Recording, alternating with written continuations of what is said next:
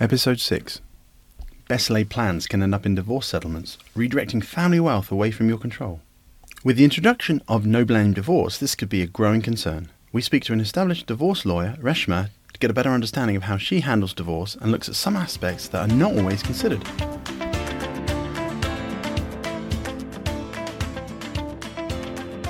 We're delighted to welcome Reshma Sanisi, who is a leading divorce lawyer at Kirapane, on our podcast today. Hello, Reshma. Hello, Peter. Thanks for having me. You're very welcome. All right. So, as you know, what we're looking at in this series of podcasts is the over 82 million average daily wealth transfer intergenerational between families over the next 10 years. But more to the point, what would get in the way of that? So it's basically a case of, look, this is what you could have won. Now, we know, and in this series of podcasts, we'll be looking at areas such as divorce. Now, I know that's an area that you specialise in. So if I may, could we just go over a few areas where I think that you could give the listeners a better idea of what they should be aware of?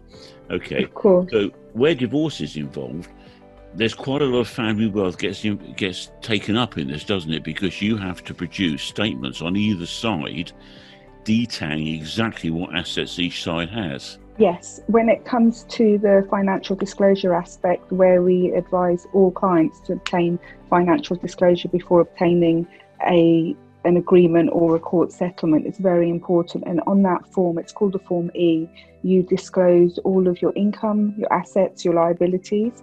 So down from if you own any property to even if you have £1 in a bank account, or if that a bank account is overdrawn, any cash assets, anything worth over £500, any business interest, pension values, anything you can think of goes on that form and has to be disclosed. And that's a legal requirement? Not always. We advise our clients to always obtain financial disclosure if you want to get full, proper legal advice on it. Some people, of course, choose to do it their own way and enter their agreements and throw caution to the wind, which I would never advise to go down that route. But if somebody chooses to do that, it is at their own risk. So if I'm thinking of divorcing my wife, and if you're listening, dear, that isn't the case, but I've got this sort of £100,000 stashed away in a little private offshore account, you would strongly recommend that I declare that as part of our divorce proceedings? Most definitely. If that asset was not disclosed, and if it came to light that it was not disclosed, even after an order was made, your wife could in fact make another application to the court because you lied to the court.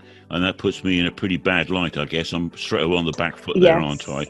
Yes, very bad financial behaviour. The court would not look lightly on you. Excellent. Well, as I said earlier, if you're listening, dear, that isn't the case. It's more than a slap on the hand. Okay, yeah, very much so when I get in tonight. There seems to be quite a lot of divorce in the sort of older brackets, and that's where we're talking about the baby boomers, which is very much involved in the generation that we're talking about here, who are holding the wealth and looking to pass that on. And is that your experience? Are you seeing that there is more divorce in the, let's say, the over 60s? I do find that's the case, especially now as everybody's living longer, everybody's healthier. There's a lot more life ahead after 60. And once the children have grown up and the parents see that they've settled, many people are reevaluating their lives and deciding to move on at that point. Yeah, and there's probably not quite so much of the we're married for life type of approach now, is there? No. Yeah, not living into your 90s now. Where you've got these serial divorcees, I mean, we have clients that have been married 2 or 3 times before, and they have children from these previous marriages, as well as, in some cases, children from outside the marriages. But this must be an absolute nightmare when you're trying to deal with that, isn't that, Reshma? Yes, because if it depends on the age of the children and whether they're in education or financially independent. But if you're looking at somebody in his mid-60s and he has a newborn child, there is that aspect to be taken into account. And if he has children from other marriages, depending on their age, if he's got children who are now grown up, independent, settled, they wouldn't be brought into the calculation. But it would all depend on the number of children that person has and their ages. I see, yeah. We started off the series talking to Steve, and we used him as somebody who we felt typified his generation, expecting to receive family wealth from his parents and possibly his wife's parents. Mm. Now, if either side have been serial divorcees, as it were, their chances of getting or receiving the family wealth are seriously diminished, aren't they? Yes, it is. And it's not just about the divorce aspect, the family wealth. People are having less money to pass down because they are living longer when they have to worry about looking after themselves in their old age. Yeah, we find that quite a bit as we're dealing with people who do need long-term care. A lot of this sort of thing comes out at that point. All right. And that's another aspect in the divorce proceedings that we have to take into account. Well, making sure there is enough provision for care later on. For the person themselves. Oh. If that person is unwell and if, for example, they'll be moving into a care home, it is if somebody's living longer and then divorcing in their later life, later years, I'm trying to think of the correct word to be politically correct, then that is something I would say to them they do need to think of. It's not just about passing wealth down to their children, they have to look after themselves as well in the divorce proceedings. Just as I would if a 40-year-old woman came in and she didn't have any pension, we'd be advising them to consider the pensions upon divorce. And if somebody came who was older, who was receiving money, that's where you would look into them, their own care as well. Because if they are living until they're 80, they've still got another 25 years to think about. Yes, indeed. And of course... so that there's less money to pass down. Yeah. So there's two aspects that you've just brought up, Reshma. The first of all is the long-term care or possibility of long-term care. So when you're looking at settlements, you're taking that into account when we're talking about the 60-plus divorcees. Yes, it's something they have to consider. Okay, and the court are quite happy to accept that as part of the settlement process. Well, it's all in negotiation, but they have to think about themselves as well. It's not just worrying about what their children would get. What if they're living until they're 85, 90 and they don't have enough money for themselves to live on? Yeah, and they can't go back to work. So that's just as an important aspect as are the other things. Yeah, that's a very important aspect. I haven't thought about that before. Okay, so we've just mentioned long-term care. You mentioned now about retirement as well. So when you're looking for settlements for some of your clients, you, in some cases, and I don't wish to be patronising here, but quite often, where you're representing the wife's side of things, she's been relying on her husband's or anticipating to have her husband's retirement income through his pension. So your advice would be that they need to make sure there is enough provision for them for their ultimate retirement. Yes, and that's where they need to go and speak to a financial advisor as well, or they come to you. It's not that they say sometimes, I don't want the pension, I'll take the house now, which is great now, but then what do you do when it's time for their retirement? Yeah, I can see that. So we have to look at the whole picture. Okay. All right. We did a little article, Nicola and myself, in a previous What Caught Our Eye feature in the podcast about the no blame divorce, the introduction of no blame divorce. Now that's only just been sort of agreed, hasn't it? Yes, hopefully it'll be coming into law next autumn 2021. Okay, you say hopeful. Is that because you think there's going to be a proliferation in divorces? No, it's the process. So you can't rely on anything at the moment. The aim is for autumn 2021, but you never know what can happen. How do you see that affecting the work you do with clients in divorce situations? I think it's great. It's great. It's something. I'm part of Resolution.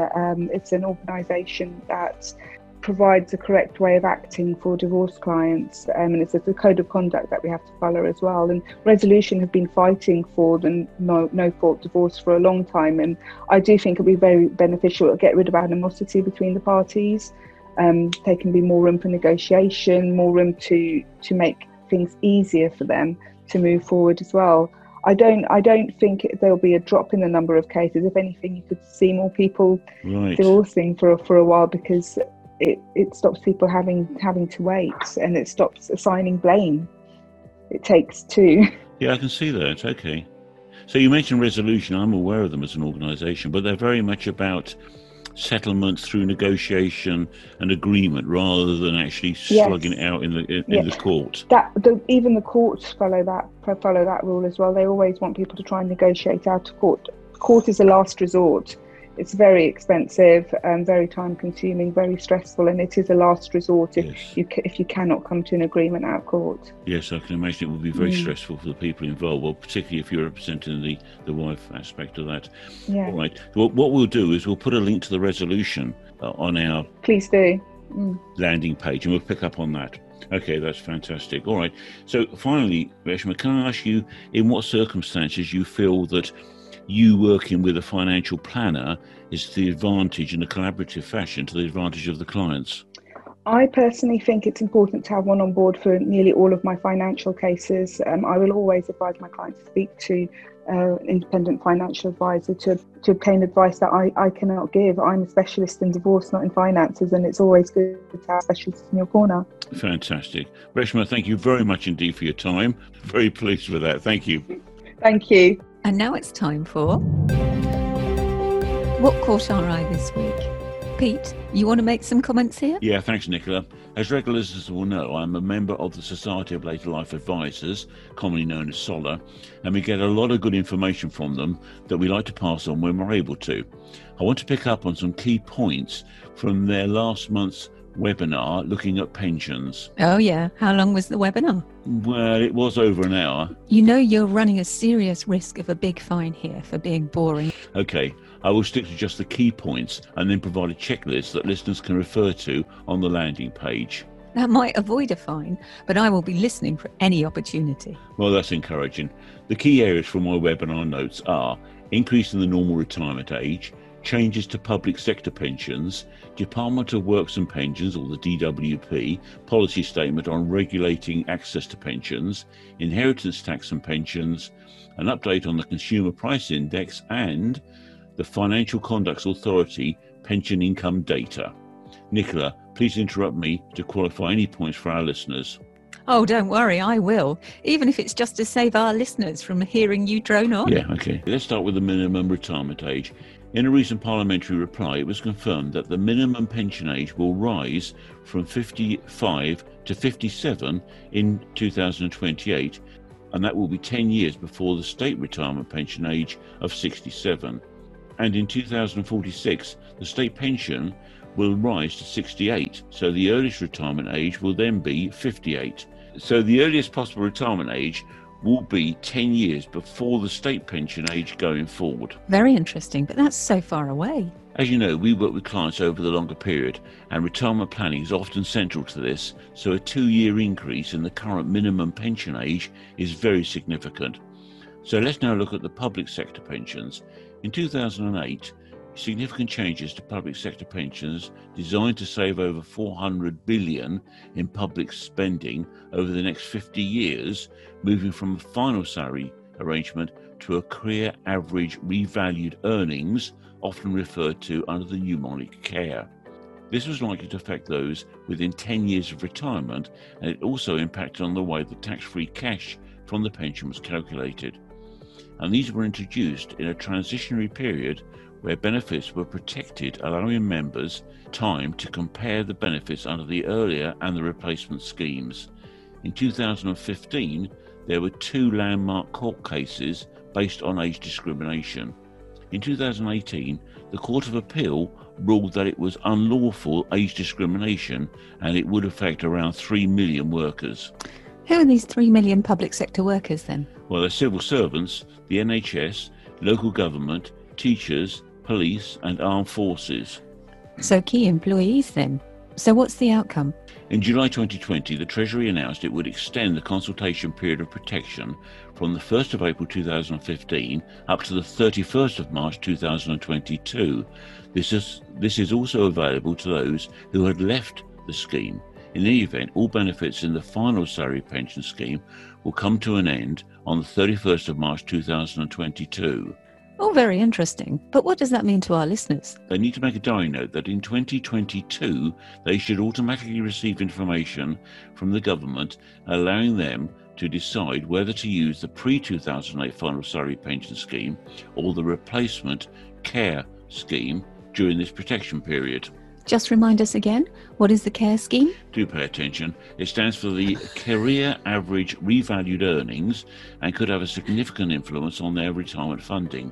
The government will be offering two options on making this decision, and we have included information that's on the landing page. Are we able to offer our listeners advice in this area? But to be brutally frank, and from what I understand about these two options, it makes it impossible to give clients good advice without using a crystal ball. Why isn't it obvious? But it isn't obvious, is it? No, it's really down to individual circumstances, because sometimes they're going to actually be better on the care scheme than they would on the final salary scheme. And it's impossible to give generic advice based on that, because we don't know. They have access to the information. We struggle to get information from some of these sources. So we suggest that the members undertake their own research and refer to their unions. We are some way off the end of the consultation period, so listeners should continue to monitor informed comments during this period. We have already seen senior members of the NHS suffering income tax charges, and this adds another dimension to the mix. I know I'm going to regret this, but why don't you tell us about the DWP policy? Remembering our fines for being boring. Okay. Yes, in October this year, the DWP issued guidance on pension advice, effectively trying to get the pensions freedom genie back into its lamp. When this was first announced in 2015, we had a lot of inquiries about taking money out of pensions, including final salary style pensions. And in most cases, it was inappropriate and we declined to provide advice. So now the DWP is increasing the need for advice using the Pension Wise service. In a lot of cases, this service works well, albeit in a very small percentage of pension members who show interest. I don't even know what that means. What? That whole sentence that you just read out. They're basically now saying to the trustees and the pension providers, the member must take advice before they take cash out of their pensions, and they're redirecting them to the Pension Wise service. Right. In a lot of cases, this service works well, although there is a very small percentage of members who show interest in using it. Going forward, all of the pension providers and trustees will direct their members to this Pension Wise service when they're looking to take cash out of their pensions. When you're talking about your genie, the fact is you've had these freedoms, but now we've got to make sure that people actually understand the consequences. Yeah, good point. Okay. So, is this a universal panacea for all then? Well, not really. Research indicates that those intended to take cash from their pensions simply see this as an obstacle to be overcome. Stripping the cash out of a pension is not the motivation for our usual clients who see their pensions as an integral part of their longer-term financial planning rather than just a cash cow. But for those wanting to take cash from those pensions, they can expect to be asked if they have taken advice. But the big point is here that just because they've taken advice doesn't necessarily mean that they have to follow it, which obviously could be problematic in the longer terms. Added to that, we can expect to see more regulation as the state pension age is increased. Okay, we now move on to inheritance tax and pensions. This year saw a landmark case generally referred to as the Staveley case, where in 2006, Mrs. Staveley transferred a pension knowing that she had a terminal illness. Please spare us the details and just tell our listeners how this case is likely to affect them. Okay, well, the circumstances of the case are a little unusual, and Mrs. Staveley died later in 2006, but essentially HMRC were claiming that the transfer was designed to avoid paying inheritance tax, as the pre-transferred pension was subject to tax, but the post-transferred one wasn't. And this has been going on since 2006, 14 years. Yes, in this case it has gone through 3 levels of judiciary, ending up in the Supreme Court, and they decided that HMRC were wrong to pursue the inheritance tax claim, but it was decided on a technicality and interpretation of the 1984 Inheritance Tax Act. We know from previous contentious cases where HMRC have lost in court that they will change the law, so we feel that there might be wider implications arising from this case, and we continue to monitor the situation and bring our listeners news on this. We have an episode later in the series talking to a technical manager of a leading pension provider, looking at how pensions can be used in the transfer of family wealth. And at this point, we do not believe that the Staveley case distracts from the contents of this episode. Okay, Pete, move on to your CPI heading. Yeah, what's CPI, I hear you ask? Well, it stands for the Consumer Price Index, and this is used when calculating benefits in pensions along with other thresholds. The CPI in September 2020 was 0.5% and used to determine the increase in the state pension, the personal tax allowance, the pension's lifetime allowance, and the inheritance tax threshold called the nil rate band. Okay, let's look at the effects on the state pension and inheritance tax. The state pension currently enjoys the triple lock on increases. That means it will increase by the greater of CPI, as we said, this is 0.5%, or the increase in the average earnings index. This year, that's minus 1%, or a minimum of 2.5%.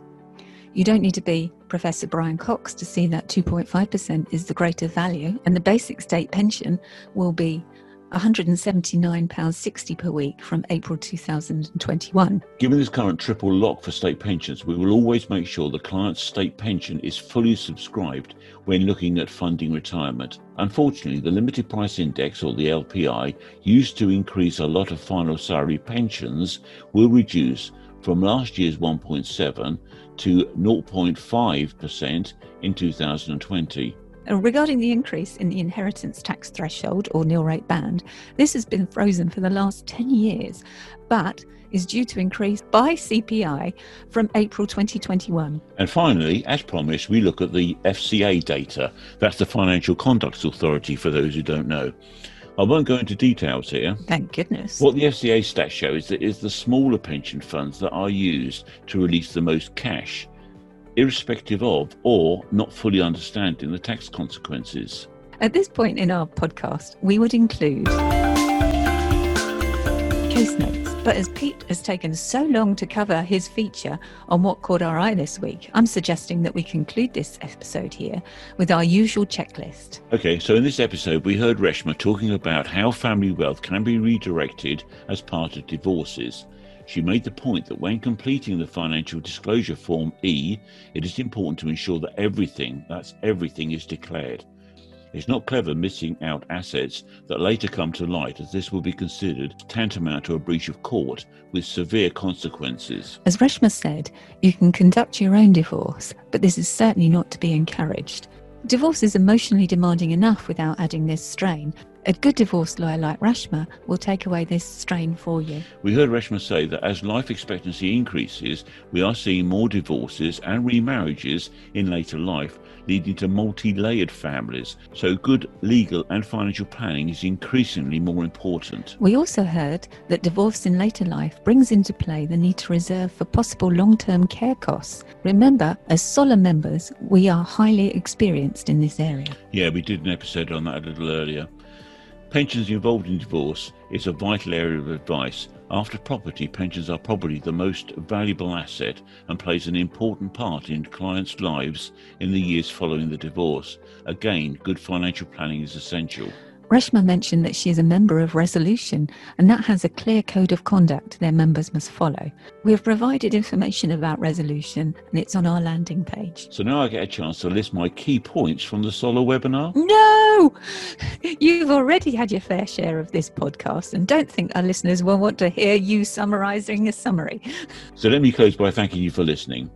Look at the information on our landing page, and a reminder to watch out for the episode coming later on pensions and estate planning when we're talking to the technical manager of one of the company's leading pension providers.